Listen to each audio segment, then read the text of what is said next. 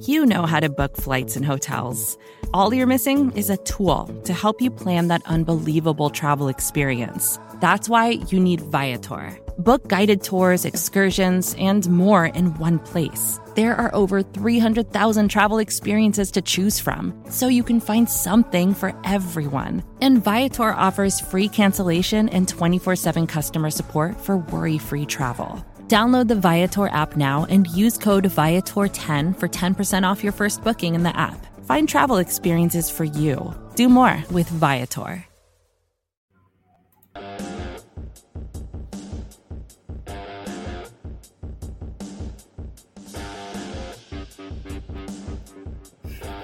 What's up, Bills Mafia? Fernando Shimudi here with another Leading the Charge. And today is a day to put away that awful game against the Jets and focus on the Las Vegas Raiders matchup week 2. I'm your host, Fernando Shimudi, and I'll be doing this game preview via Buffalo Rumblings in your Leading the Charge. But before talking about the Raiders, I will have Randy Hardman joining me to have some observations and have a good talk about this Jets game and finally put it behind us so we can focus on week 2. So, Randy, thank you so much for joining me today, man. I've had some great interactions with you via Twitter, and it's awesome to be able to add you to the Leading the Charge today. Welcome.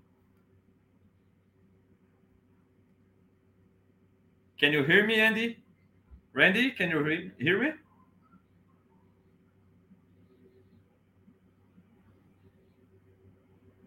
Can you hear me, Randy?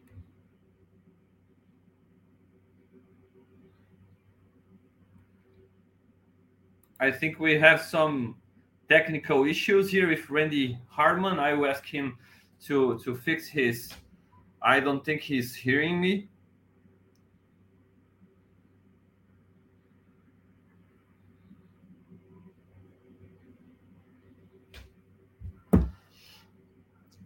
And we're gonna talk Bills. We're gonna talk Bills and Raiders. So I'm waiting on Randy to fix his connection so we can talk about Bills and Jets, Bills and Raiders. And feel free to interact via comment sections, Bills Mafia, so we can have a good interaction there. So talking about Bills and Jets, so we can put it behind us. Awful game, no other way around to talk about this, but I think it kind of showed us the Bills that we already knew, right? We knew that they were a really good team, but a flawed one that has fallen short in the last few seasons, and so they have their flaws. They aren't perfect. They're far from perfect. And even our quarterback, who I have really talked up all the time and have compared to Mahomes and have said that he's even better than Mahomes. I think we all can agree he has his shortcomings sometimes, especially about refusing to take what's given him. He really has to work on his patience.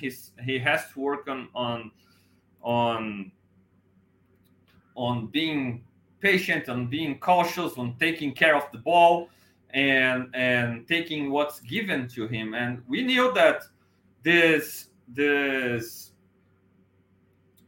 game against the Jets wouldn't be easy, especially against the Jets defense, right? That's a great unit to that the Jets have there. I believe Randy has fixed it. Let me see if I can add him back to the show. Andy, can you hear me? Yeah, I can hear you. Can you hear me? Awesome. Yes, now that's working. Welcome, Randy. Thank you so much for taking your time to be with us today, man. And I'm just trying to put the Jets game away, put it away, right, and move on to the Raiders game. And we've had some great interactions on Twitter, and it's a pleasure to have you here today. Welcome, man. Oh, thank you. Appreciate you having me on. So I was just talking about the Jets game and how Josh struggled to take advantage of what was given to him. Like the game at the beginning, it wasn't like he was playing awesome or the Bills were playing awesome, but it seems like they could move the ball even though it wasn't easy or it wasn't through some big plays and the plays that we used to see Josh doing.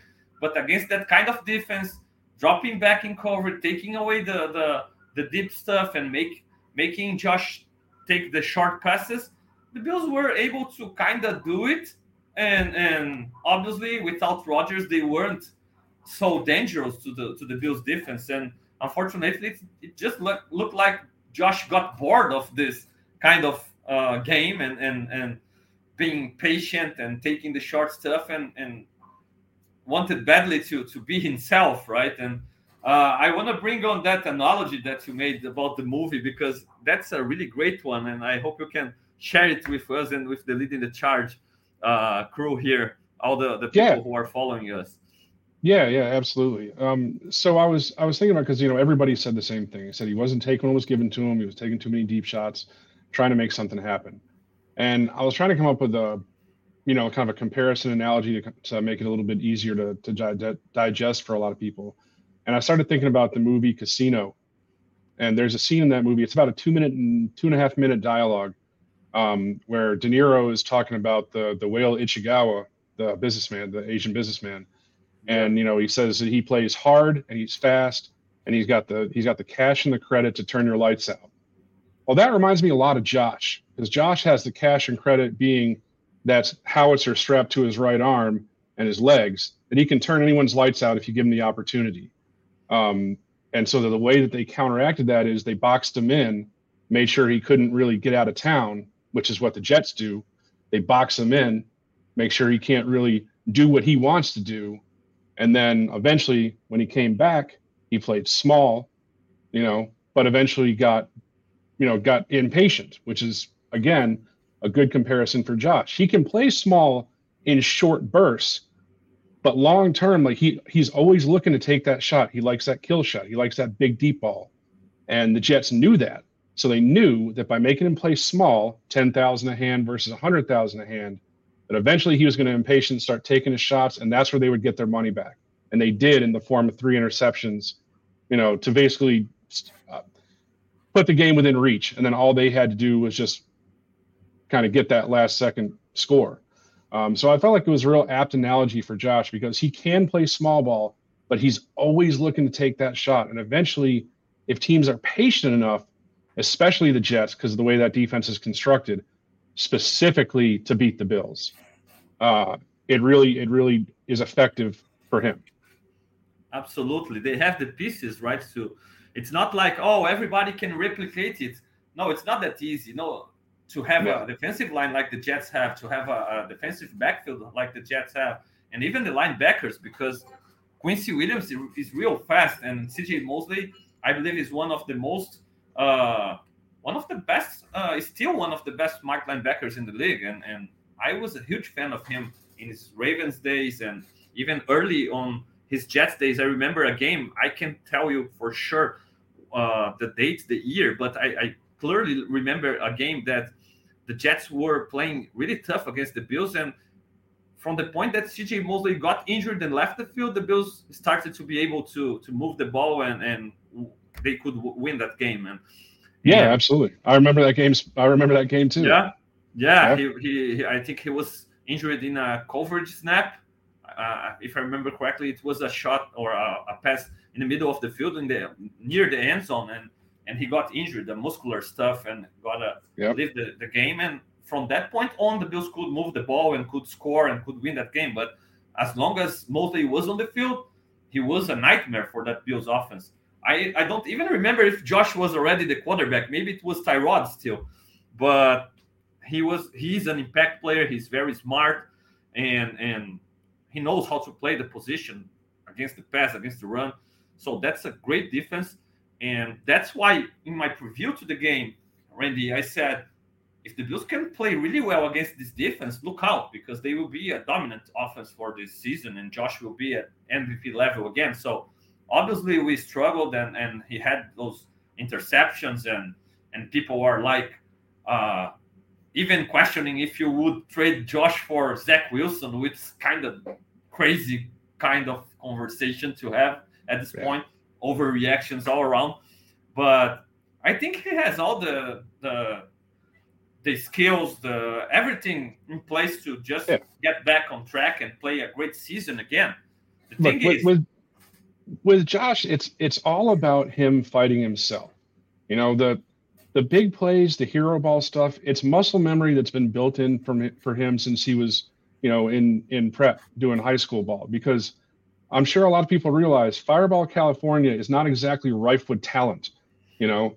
So he was the best player on the field in high school. He was the best player on the field in JUCO. And if you pay attention to like Wyoming when Josh got there, during his time, and then directly after, there's a stark difference between the amount of games that they won. And I mean, yeah, they might have had a few other players there, but most of that is because of the impact that he brought, not only just to the offense, but to the overall team. So, I mean, he's used to being the best player on the field and having to basically will his teams to win. And even though in Buffalo he's got way more talent than he's ever had in his life, that's still a muscle memory thing where it's hard to get over. And if he's feeling boxed in and he feels like he's getting the pressure and he needs to make a play, he's going to do it. And so that's where we see some of those bonehead Josh things that people just have such a hard time with. Like, I understand it.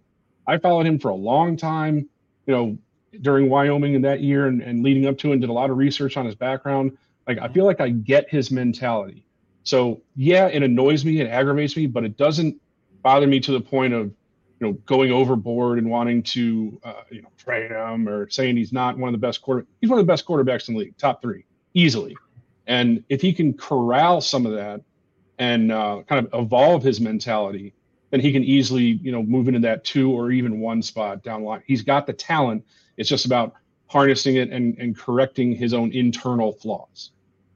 Yeah, man, I'm of the opinion that when he's at his best, he's the best quarterback in the NFL. That's my opinion. I respect people, and obviously Mahomes has the Lombardis, he has the MVPs, he has the resume that Josh still doesn't have so far. But when he's playing at his best, man, I normally say Josh can do everything that Mahomes does. I don't think Mahomes can do everything Josh does, you know? So that's why I believe he's the best player at his position. Yeah. But he got to fight his own demons, just like you said. Randy, with you being a guy who followed him from a long time now, even through his Wyoming days, just like you said, because if I remember correctly, you were fully on board with, and you loved the pick. I hated the pick when it happened, but and I'm not trying to dance around this stuff. No, I hated it, man, and I never deleted my old tweets because that's something I said. And I don't feel the pressure like I need to be right all the time. General managers, scouts, they make mistakes all the time. Why Fernando Chibuti from Brazil have to be right all the time, you know? So I don't care, man, with my mistakes, right? I just share my opinion and my thoughts, and sometimes I'm good, sometimes I'm bad, but I keep firing, you know?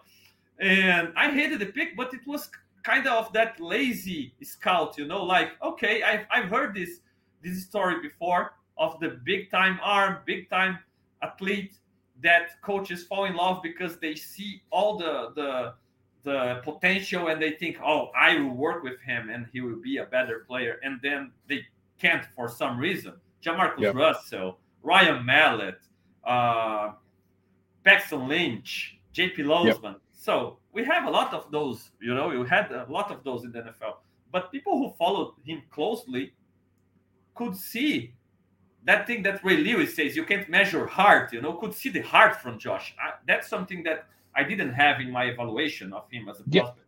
And another big part of it was how underdeveloped he was from prep on forward. I mean, and a lot of that was due to his own choices.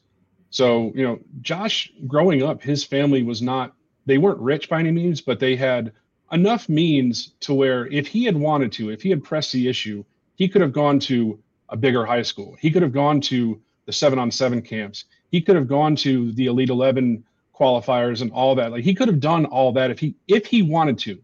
if he wanted to strain his family and have them driving him around and all other stuff, he could have done those things and been in the Darnold and the Rosen and the Mayfield and the Lamar Jackson. He could have been in those camps. He didn't. He chose to be a 3-sport athlete. He chose to help his family on the farm. And those things put him behind developmentally. So when he got to the pros, like a lot of the things people saw, they're like, why did he end up at Wyoming? Why was he in JUCO? Because he went to Fireball High instead of going, to high school closer to Fresno and getting more exposure. So those were choices that he made. But ultimately, his talent shone through enough to where he was able to make it to that big stage. Why did he have scouts going all the way out to Wyoming? Why were people flocking out there? Because they saw this raw, untapped potential. And so, especially at the college level, like numbers can be so deceiving. They can be the biggest liar out there because not all things are created equal at the college level. And the sooner people realize that, the better off they are. And I saw that early with Josh. And so I was a lot more forgiving as far as evaluating like the numbers and the play and like watching it versus some of the other guys, like with Mayfield and Darnold. Like I knew that those guys were Elite 11 guys that had gone through all the quarterback training from an early on. So a lot of their game was more finished than Josh. So there was less room for growth. Same thing, Rosen, same way. A guy that essentially peaked like his first year in college and really in high school. And there wasn't a whole lot more after that. And so when people were infatuated with him, I was like, man, you're looking at the wrong things. I don't know what to tell you.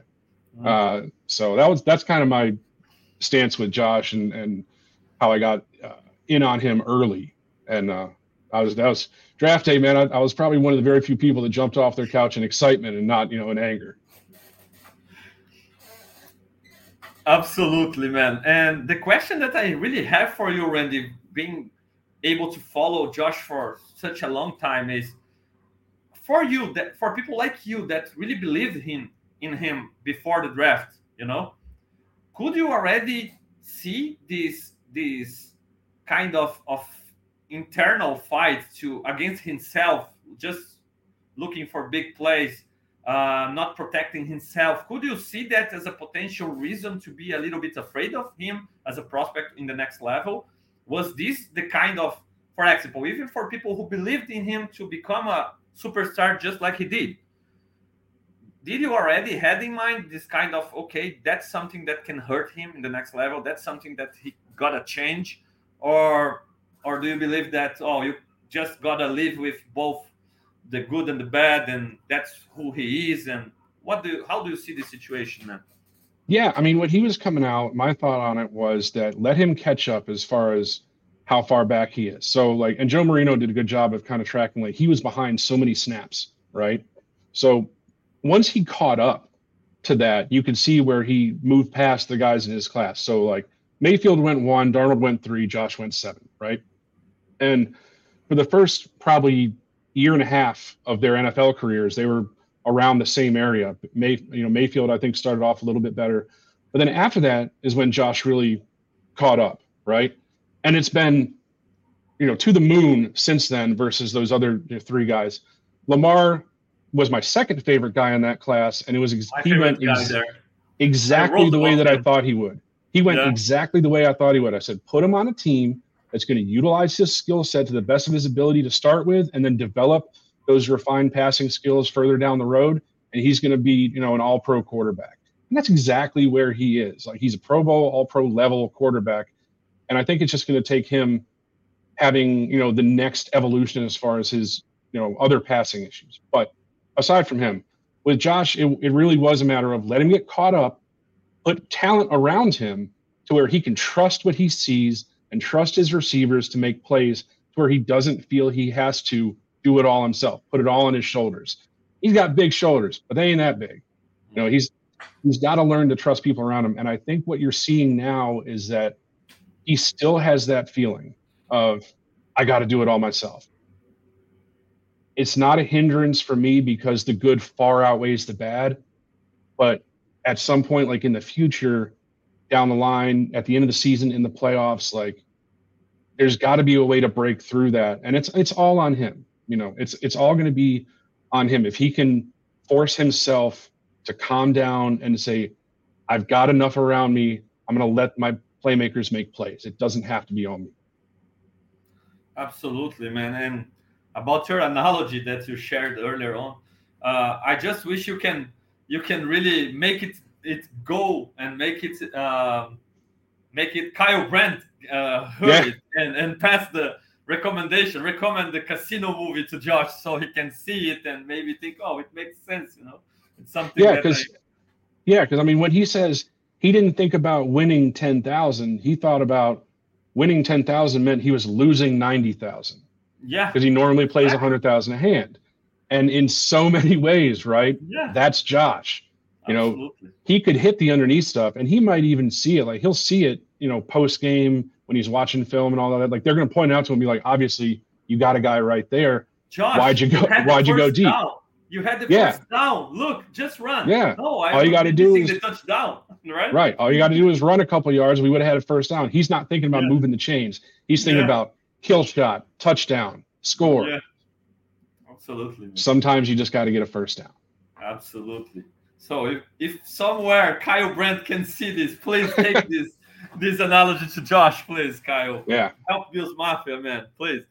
And other than Josh, Randy, I told this in my leading the charge in the post game in Portuguese last Sunday.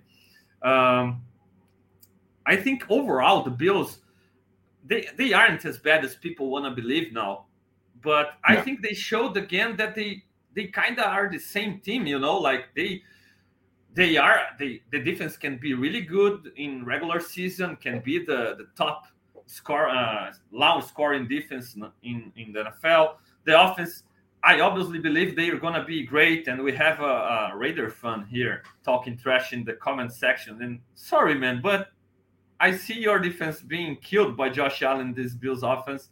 All right, if he has his head straight, and the Bills probably are going to put up a lot of points on this Raiders defense with all respect. And they will be able to be a top 5 offense again. And Dorsey, I believe he can get better in his second season. I don't see him as a bad offensive coordinator. So I think they're going to be good enough to, again, maybe the division is tougher. So maybe win the division, maybe not. But they're going to be good enough to make the playoffs, to be a contender. But they're flawed. I think the same mistakes as we always see, they repeat again and again. So I don't trust them to be able to play 4 great games in January now and go to the Super Bowl, win it. Right now, I don't trust them with their flaws, but they aren't as bad as people want to believe now. How do you see this first game, and how do you see this team going forward? What could you see that really scared you for the season, other than Josh being over-aggressive? And what could you see as something that is still flaw and still something that the Bills need to get better? Sure. During the season? So as far as the season outlook goes, I felt like the Jets, and the reason why I wasn't really overly excited about this first game is probably the worst matchup for us to open the season out of all available opponents. Mm-hmm. They play Josh the hardest. He's struggled with them. I don't think that performance is indicative of any major issues going forward. I really feel like it's one of those things where they kind of got our number right now, and we got to work on the way that we play them specifically in the future to win that next matchup. Having Wilson going in game planning for Wilson versus Rodgers is going to make a difference, obviously. But that was a bad matchup for us, and it doesn't really concern me moving forward. As far as the Raiders go, I mean, for the guy in the comments, I get, being confident in your team, and Max Crosby is a monster, but outside of Max Crosby and even Chandler Jones, there's really nothing there that scares me, concerns me, has me thinking that there's going to be really anything that they can do to put up any sort of fight against all the different skill positions. I mean, Moreg's all right. You got Marcus Peters, but other than that, defensively, the Raiders got nothing that can stop this offense. I mean, your best hope is that Josh Jacobs rips off a big run every third time he touches the ball. Other than that, roll coverage to Devontae Adams and, dare him to beat you with Michael Mayer. Jacoby Myers is probably going to be out for this game with a concussion. I mean, what are you looking at to where you Yeah, think this I'm game's just going to be sharing the. competitive? I think it's going to be a blowout, 3-4 scores. Me too, man. I'm just sharing the defensive depth chart of the Raiders, and just like you said, okay, I get that you have Crosby and for the people who are really worried about the fight the Bills put against the Jets, and they are like, oh, this is gonna be a problem. Max Crosby versus Spencer Brown, man. Tillery, Nichols, all due respect, but they aren't Wilkerson. They aren't that Jets defensive line. They don't have Not at all. the deep rotation. So the Bills can game plan against Crosby here, and he obviously is a tough matchup as a one guy, but not as a unit like the Bills need to deal against the Jets. I really believe the Bills will be able to run the ball against this defensive line, unlike against the Jets where they had a tough time to win the matchups at the line of scrimmage.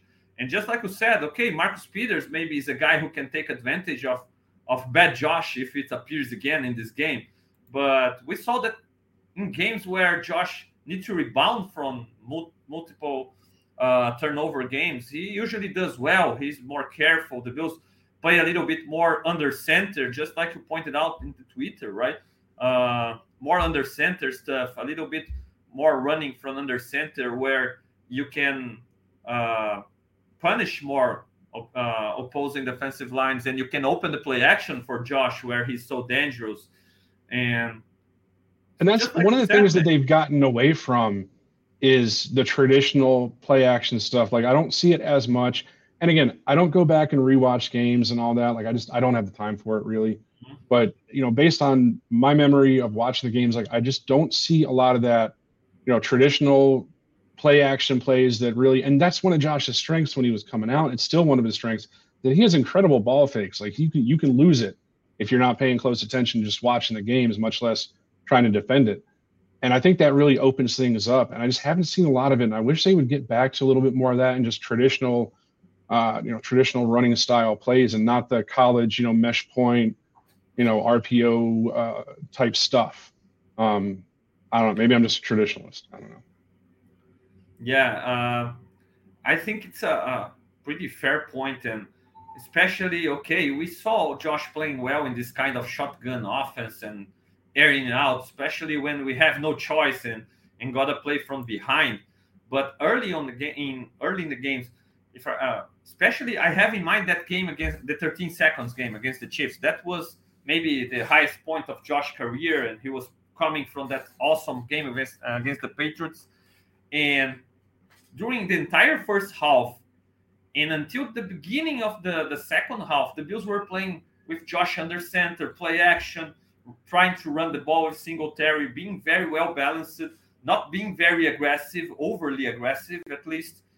And in the second half, right after Josh hit a big bomb to Gabe Davis out of play action under center, after that, the Bills started to open it up and go shotgun and really enter in that bang bang versus the Chiefs. But before that, they played in a more traditional way, under center, trying to run the ball. And I believe that might be a way to keep Josh a little bit easier, like a little bit calmer, a little bit without being overly aggressive so early in the game. You keep that kind of stuff for late in the game if it's necessary. So that might be something we can see against this Raiders defense. After all, they don't have really a great team, a great defensive unit here, and even Chandler Jones to be able to play this game is a question too. So other than Crosby and then Marcus Peters, you don't have really huge playmakers or guys that you got a game plan for in this defensive side of the ball, guys that can really win matchups against the Bills offense, in my opinion. No, I mean, I agree with that. And I think, going back to Crosby, I mean, look, they're going to have to try and find ways to be creative to get away from him, whether it's, adding in Dawson Knox in the end to chip him, or whether it's basically running away from him, incorporating some short game to kind of draw them back a little bit, make sure he doesn't just have his hair on fire the entire game. I mean, look, they're watching tape of us, and they're seeing that weakness of Spencer Brown, and even Deion Dawkins sometimes too. So, Crosby is going to be one to plan for, but as you said, the rest of them, I mean, there's nobody there. Tillery, maybe a little, but overall, no. I mean, there's nobody there that's going to keep you up at night. It's Crosby, and more Crosby, and if you can find a way to neutralize him, then you should have a pretty good day. Yeah, man. Especially, I look at the Bills roster sometimes, and I look at it and I'm like, okay, I can see a good roster, but not a great and awesome roster, a loaded roster, maybe like the Eagles or the 49ers, even sometimes the Chiefs and the Bengals. I see them as a good roster, but I see like, okay, Josh still gotta be Superman to win against those great teams. Against the Raiders, man, I don't see this kind of team, I see a team that they don't have people to cover Diggs and Kincaid and Gabe Davis. The same can't be said against some of those tougher competition. Usually the Bills struggle when they take away Diggs and they make somebody else beat them. The great defenses, the good defenses, the Jets, for example, maybe. The Raiders I don't see like this. I can see Gabe Davis having a good day against the Raiders. I can see it's a great opportunity to try to get Kincaid going and make him confident and to try to jumpstart him to become this number 2 option, right? Or this escape valve to Josh in the middle of the field. I think that's a great opportunity against this Raider defense. Absolutely. And that's kind of the reason why you make that investment in Kincaid. I mean, traditionally rookie tight ends don't contribute very much their first year. And, I totally understand that Kincaid is being asked to be a little bit more than just a tight end. He's very much a do-it-all type of weapon guy as far as where he's going to line up, snaps, and they're going to be playing a lot of 12 and all that. And that's great. That's why you would take a guy like that. So him kind of getting into that role and becoming that 2A, 2B target for Josh, being able to be a chains mover and being able to be somebody that he can rely on in the clutch to catch the ball on a consistent basis, it's going to really open up this offense. And like you just said about, when you play teams like the Jets or when you have, the top tier teams that you're playing against, they take away Diggs. What do we have? Well, now we have that other option. We have that other answer to say, all right, if you want to roll all that coverage to Diggs, well, now we got this big guy out here, plus Davis, plus the slot guys that we have mixed in there and Knox. So you can't, if you focus just on Diggs, now we have the weapons just by adding Kincaid to be able to open things up that much more, to be able to keep pace with anybody. I think, I know that Lou Anarumo is a great defensive coordinator, but I really think a healthy Bills team now with Kincaid, like by the end of the year, I think that's a different game offensively for us versus last year. Definitely, man. And how confident are you in Gabe Davis still? Guy just got voted by his own colleagues as a captain.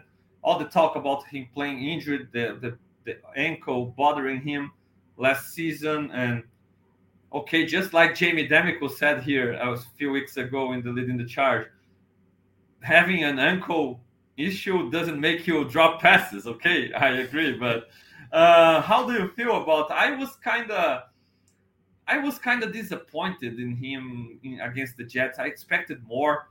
I know he didn't see the ball a lot. There weren't a lot of targets his way, but he's who he always been. The deep threat guy, the kind of one-trick pony where he gotta make people respect him deep, and then he can punish them with some out routes, some comeback routes, routes that even we don't see as much as we saw in the past under Dable anymore with Dorsey. But those routes, I think it's where Gabe can really punish defenses, but expecting him to be, now he's going to start to contribute more on the short stuff, intermediate stuff. I don't think Gabe is this kind of player. How confident are you as a compliment to him? To Diggs? Because I was totally all over go and get DeAndre Hopkins train, and I felt like, okay, the Bills are going to regret passing on him. And my hope now is more like on Kincaid being able to replace that, or a mix of Kincaid and Gabe, but not only Gabe. How do you feel about Gabe going forward? I think Gabe is who he is right now. He's definitely better utilized in the deep intermediate areas than in the short game. I just don't know if he has the type of ankle flexion and quick twitch ability to be able to do a lot of that short stuff. He's definitely not anywhere near in the mold of like a Cole Beasley or a Hardy or Shakir or any of those guys. Like he's good at running those deep and intermediate routes, and you can pull up the analytics and the route trees and all that to back that up. I think it's been proven over and over. Now, Gabe thinks that if given the opportunity to run a full route tree, he's fully capable of that. He considers himself to be a high-end receiver. I think he is a B plus type of receiver. You know, I don't know if he was ever given the opportunity to be a one. I kind of reminds me of like when Peerless Price went to the Falcons after he left Buffalo, where he was paid like a one, but he never really got there. And I think Gabe is along those same lines. Like he's a great guy. He's a good receiver. He's voted a captain for a reason, but I just don't know if he has all the skills necessary to be the guy that carries the wide receiver core on his back.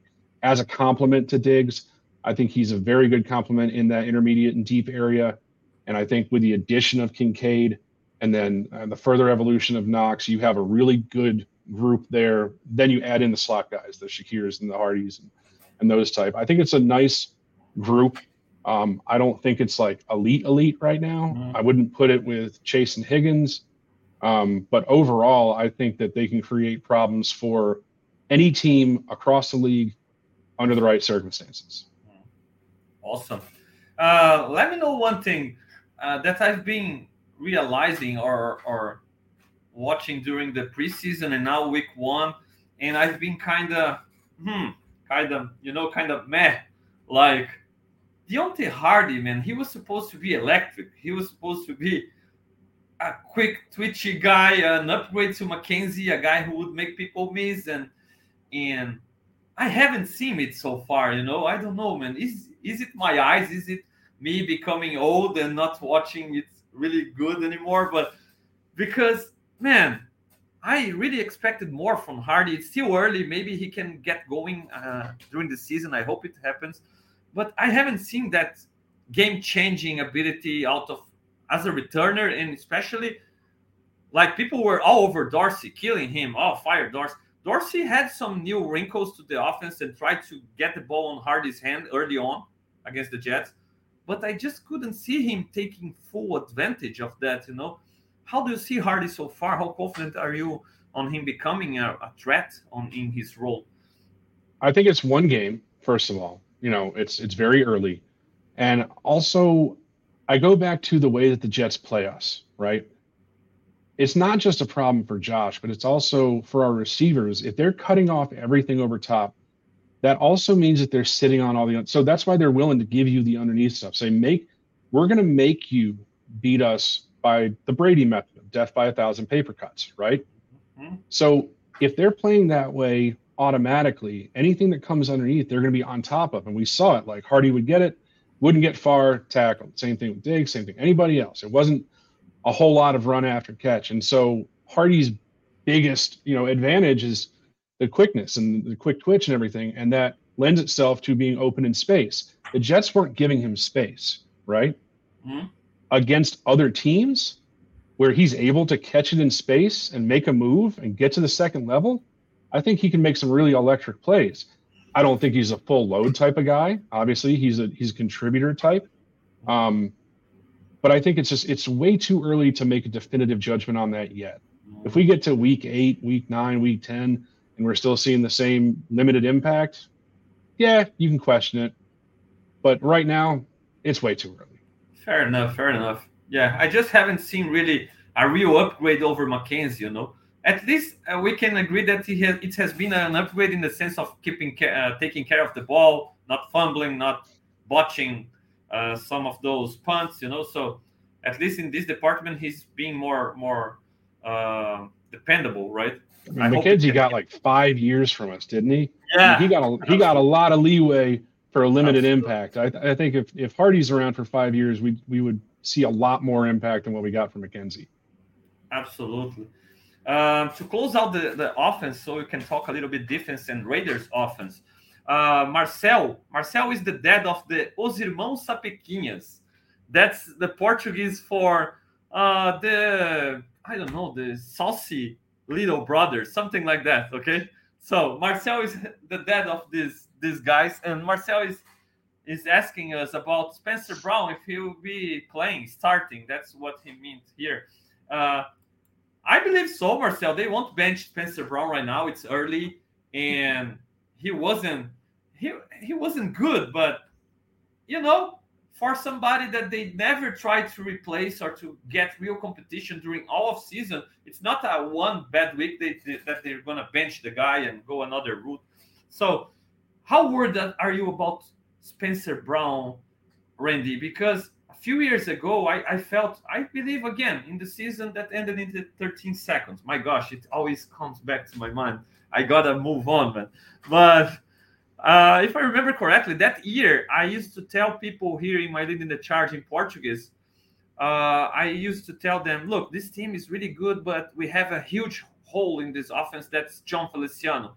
We got to replace him. We got to find somebody in the trade market. And I remember the Jaguars guard being a possibility thrown around during the trade deadline. And unfortunately, we never fixed that season. But John Feliciano was the hole in our offensive line. And right now, I don't feel our offensive line is really awesome, but it's not awful. It's a decent group, with Spencer Brown being the problem, in my opinion. How do you feel about him going forward? Do you think a move got to be made there? Do you believe still in him? I mean, I think Brown started off good his rookie year, and then it's kind of been a descent from there. Where he finishes the year, I don't know. I want him to do well because I'm a Bills fan, because I want that position to be locked up. But right now, I don't have as much faith as I did going into the season, or even last year. You know, when you can kind of put it off on some injuries. I do think long term they need to look for a better answer there.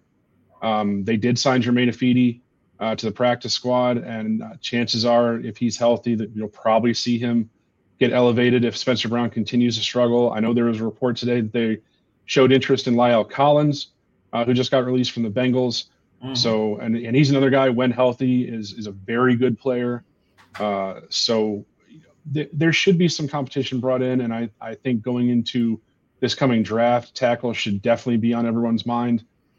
Because again, this is year 3 for Brown. He'd be going into year 4 of a rookie deal. There's no 5th-year option, obviously, as a day 2 pick.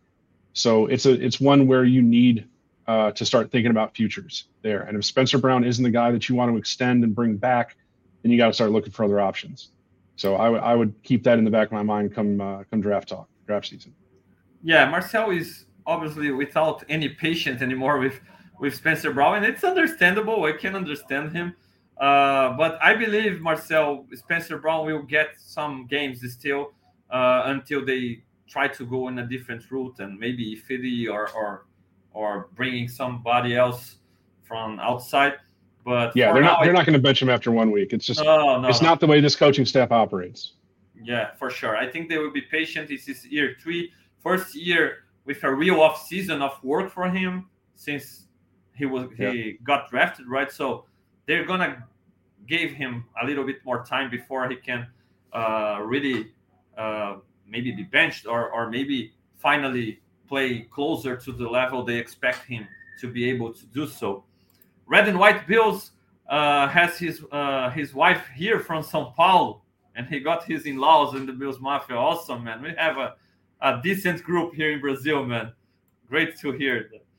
And so to close the offense, I'm really happy with how Torrance has played so far as a rookie. It's obviously early, but the way he was inserted in the offensive line almost since day 1 in the training camp and beating, if not a high potential guy, but a sound guy in Bates, and being able to play the way he played against Jets and against Wilkerson, man, it is impressive. And I really believe Brandon Beane finally could hit a pick in the 2nd round with this guy. How do you feel about Torrance? Well, kind of the opposite of the Cody Ford pick, right? Cody Yeah. Ford he moved up for Cody Ford, and that pick didn't work out for whatever the reasons were. So you see him take another swing on Torrance, and this time it looks like it worked out. I think Torrance was, from my eyes, from everything else that I've read, I think he was everything that everyone imagined he could be. I think he's going to get better. He's strong. He's solid. I was very impressed with what I saw. I like what I saw. And I think it's only upward trajectory from here. So it seems like finally that position is locked down. And when you're talking about the offensive line, this is if Connor McGovern comes back next year, right? Which he should. He was signed for that purpose. That would be the first time Deion Dawkins plays next to the same guy in his entire career, from the time he was drafted to now. So, and for O-line continuity, that's huge. For only having two guys that have been consistent starters there in the last, 3-4 years, having guys come back year over year with Torrance and now with McGovern, it's going to be a big deal for us. So I'm excited about the future of the offensive line. Hopefully it gels together going forward, but I'm pretty excited about Torrance and the O-line in general. We can just fix that right tackle spot. Awesome. So, Randy, let's talk some Bills defense and Raiders offense, right?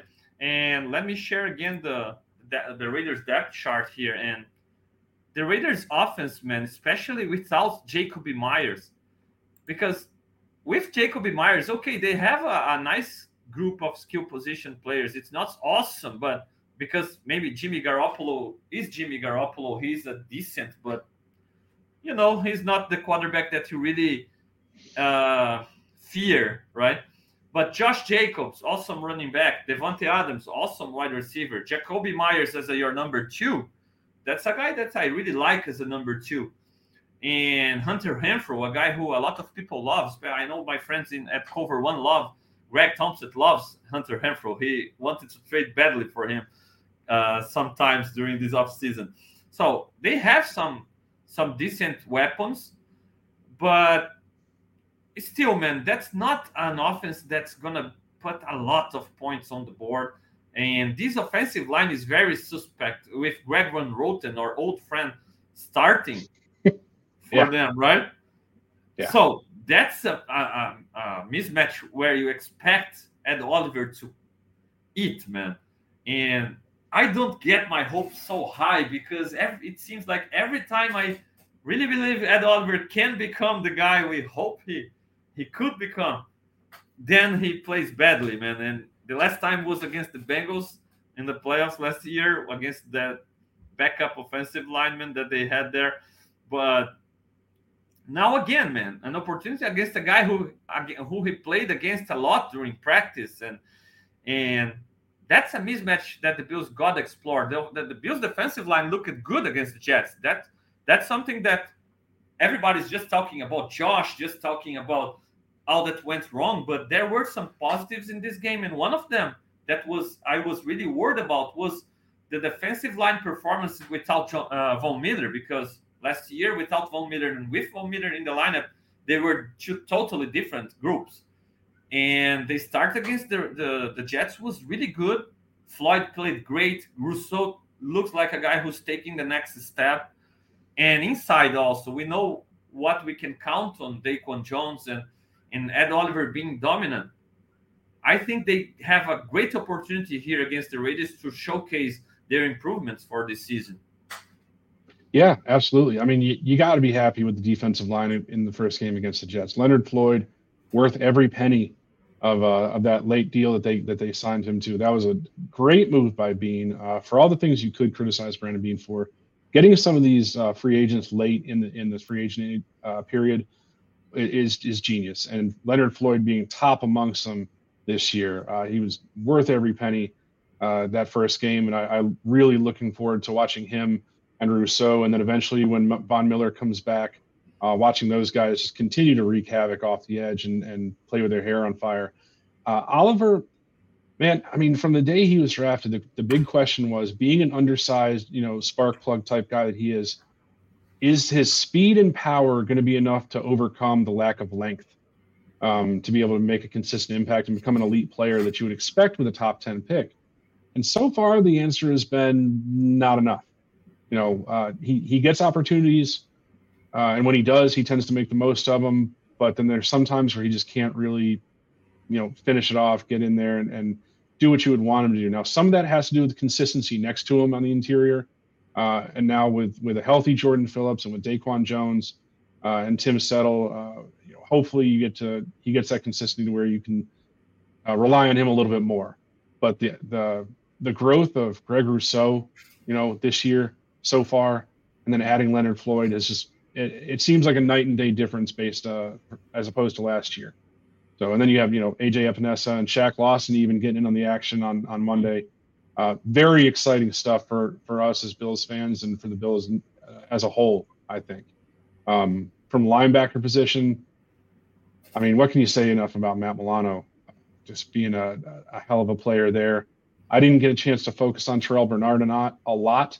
But I from what I hear, he did pretty well in his first start. I know they got Christian Kirksey waiting in the wings, and a lot of people want to plug him in automatically. But I'd say if it wasn't a complete fire the first game, I would not move off of Bernard yet. If I were this coaching staff, and I don't think they will, I think he was their plan. The fact that he missed the entire preseason and walked in as the day one starter, I think means a lot more than some people realize. I was never a big fan of his from the day he was drafted. I didn't really get the pick. But obviously one of our arguments on Twitter. yeah. Obviously the coaching staff likes him, and look, if it's good for the Bills, it's fine by me. So that's where I stand on it. I'm totally willing to disregard the fact that I didn't like a pick as long as it works out great for the Bills. And how did you feel about Dorian? Because it was kind of doubling down, but maybe you like the prospect better. No. Bernard. No. No. I hated the idea of drafting another undersized will linebacker in the third round. I thought, for lack of a better term, I thought it was dumb. I thought it was unnecessary. And, I was a big Jack Campbell guy coming out. So I was really disappointed that he didn't slip further to where we could have gotten him in the second. Obviously, I love the fact that we got Torrance as a backup, as a backup plan for that. So I'm not going to say I want to give away Torrance by any means, but I just didn't really get the Dorian Williams thing. I know some people were high on him, but especially since we just took Bernard the year before, I was like, man, what are we doing? We're backing up, the same position over again. And I mean, unless the idea is to for whatever reason, move off Matt Milano, which I just can't understand. Would ever be the idea, then you're basically just taking a backup and a special teamer with a premium pick. And I consider anything day one and day two to be premium picks. And I hate the idea of wasting premium picks on guys that don't play, valuable minutes, valuable positions, valuable starts. And so, I hated it. Fair enough. Again, if he becomes a great player, then fantastic. Yeah. But yeah, not a big fan of it right now. Yeah, man. And I just feel like, especially when Bean himself said it in the podcast with, I forgot his name, the Long guy, Chris Long, maybe? Yeah, Chris Long. Former pass rusher, right? And when Bean himself said about, maybe Edmonds was a little bit too big and a mismatch. And then I think that kind of confirmed to me that they wanted like a double Milano pair at linebacker, even if it's going to bring difficulties due to size and because Dorian and Bernard they are, just like you said, they are perfect for Milano's role, not for Edmonds' role, But when Bean said something like that, I was like, okay, that's been the plan, and maybe that's why they double down with Dorian Williams as a plan B, maybe next year on, if Bernard doesn't pan out. But I liked what I saw from him. And again, if he plays badly, I will be the first one to tell you, I think he sucked, But no, I liked how poised he was. Like, he's in a role of leadership and communicating all the time. And I could see a lot of this from his game. In this game, about Bernard communicating, about him being in good position. If you look at the cover run, break it down perfectly. in Rodgers' play where he got injured, Rodgers was forced to hold that ball mainly because of Bernard, because Bernard took away the tight end, passed him out to the safeties, and then took out the other crossing route. And then Rodgers didn't have where to go anymore, and that was the time to Floyd arrived. So I think he's a good fit, especially in coverage. Obviously, against the run, we got to be careful because we are a small defense now. You already said Oliver is undersized. That can't be. It's obviously true. And then we have Milano and Bernard, and they try to upgrade a little bit the size of the defense, taking away sometimes Tyrone Johnson and using Taylor Rapp as the nickel or the weak side linebacker in the base defense. The defense is small, man, and it's not like we have a lot of speed in the secondary, right? Or secondary isn't the. So I'm a little bit afraid of this combination of small front seven and slow defensive backfield. It's not a great combination. It's not something that we used to hear about when we think about a smaller defense. But to answer John here asking, do you think they will even call Christian Kirksey up after he learns the playbook? I think Kirksey is the plan B for this season. I think that's where they feel safe now about having Kirksey as the plan B. They aren't comfortable enough having Dorian starting this year. It's been pretty clear. They don't plan on having Dorian ready to play middle linebacker this season. They think Dorian needs at least 1 year to learn it, just like Bernard had, right? And Dorian might be a factor in this competition next season. But for this year, man, it's Bernard getting his shot, in my opinion. And if after 6 weeks, maybe 7, if they don't feel really comfortable and Bernard struggles, I believe they're going to move on to Kirksey maybe after the bye week or something like that. And they kind of can feel a little bit safer with Kirksey there, but not in their plan, of having a double Milano, let's put it like this. Kirksey and Milano aren't interchangeable pieces.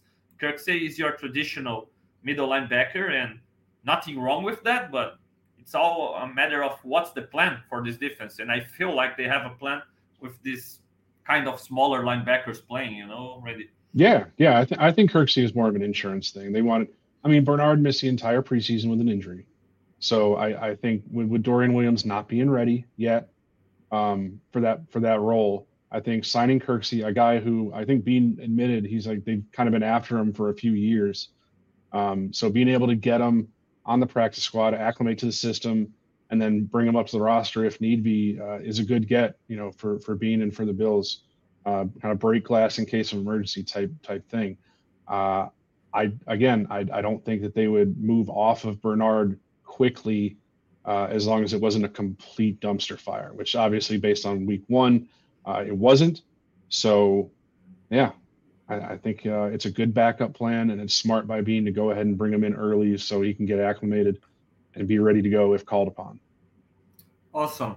Randy, to close it out, man, looking at this Raiders offense, how do you see them? I gave a quick look at them, but how do you feel about this offense and with those weapons, this offensive line, the quarterback? What's your opinion? So I think based on week 1, they didn't use Renfrow a whole lot. So was that kind of just a week 1 thing, or was that a trend going forward? We're not sure yet. You got to account for them. Obviously, you have to account for Devontae Adams and Josh Jacobs. So that's kind of your holy trinity as far as the Raiders offense goes: Renfrow, Adams, and Josh Jacobs. Outside of that, the rookie Michael Mayer, keep an eye on him. And then also the other rookie that they drafted, the other guy from Cincinnati, Trey Tucker, the speed demon. I would be careful about if he trots out there, about where he's lined up and keeping an eye on him, because that's a guy who has elite speed.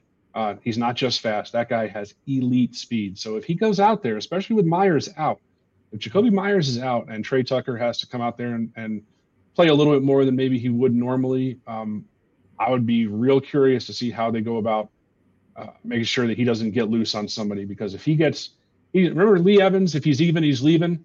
Trey Tucker's faster. So if he gets open and they can get the ball to him, I don't think there's anybody on our defense that'll catch him from behind. So I'm a little bit concerned about that. Obviously, Devontae Adams being Devontae Adams, you got to double up on him. But it's all predicated on Jimmy G having the time to throw.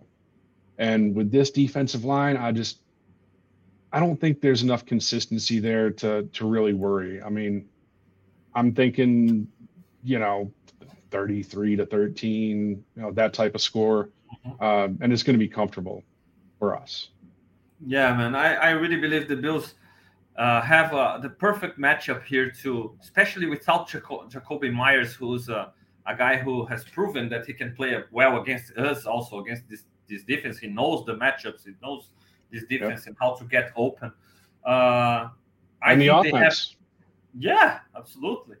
Yeah. And I think the Bills have a real nice opportunity to get back on track in this home opener and to show that they aren't as bad as they were in week 1, and they are still the top contenders from the AFC East, in my opinion, and obviously a challenge with the Dolphins and even the Jets is still with this defense. We saw them they weren't like, I saw another thing that I said in the last leading the charge in Portuguese. It's not like the Jets without a quarterback, they were a bottom 3 team. They were fighting for a playoff spot, and that defense was leading them there, right? That defense and Breece Hall mainly.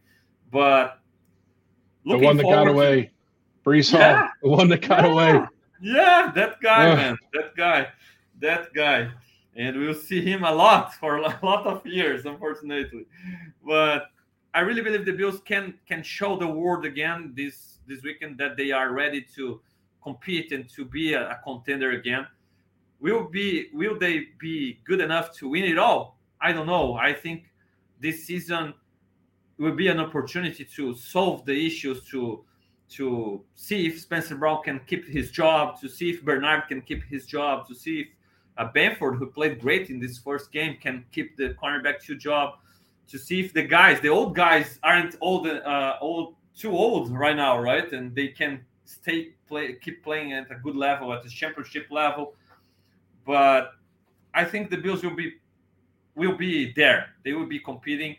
And if they lose this game, man, with all due respect to the Raiders, but if they lose to the Raiders in this home opener, then maybe we could start to get worried about, okay, maybe they are starting to implode under McDermott or things like that. If anything can happen any given Sunday, maybe it's still too early, even after a loss against this Raiders team. They aren't no slouches, but I think that's the perfect opportunity to get back on track, Randy. I think they must win this game and showcase the world they aren't a joke like they are being treated right now. Yeah, I mean, this is the definition of a get-right game. It's a home opener. It's against, all due respect, an inferior opponent. So they should be able to go out there and work on the things that they feel they need to work on and win this game. Can't take anybody lightly, obviously, but this is a get-right game. This is where they kind of put it out there and say, this is who we really are. Week 1 was an outlier, an anomaly, whatever you want to call it. But yeah, if they lose this game, and it really depends on how it happens. But yeah, if you go out there and you lose this home opener, there's some questions that'll have to be answered and asked, more so than they have been. I have a hard time seeing it, man. I really do. I mean, on the 1 to 10, I'm at like a 9-8. So I mean, there's a chance for Vegas, but I don't think there's much one. Awesome, man. Randy, thank you so much for taking your time joining us here today, man. It's been a blast, and I could stay all after. It's already 2 p.m. here in Brazil. I could stay all afternoon talking Bills with you, my friend. It's been awesome. I really appreciate you taking your time joining us. And the doors of Leading the Charge are always wide open. When you want to join in, just hit me up, man. It's gonna be a pleasure to have you on.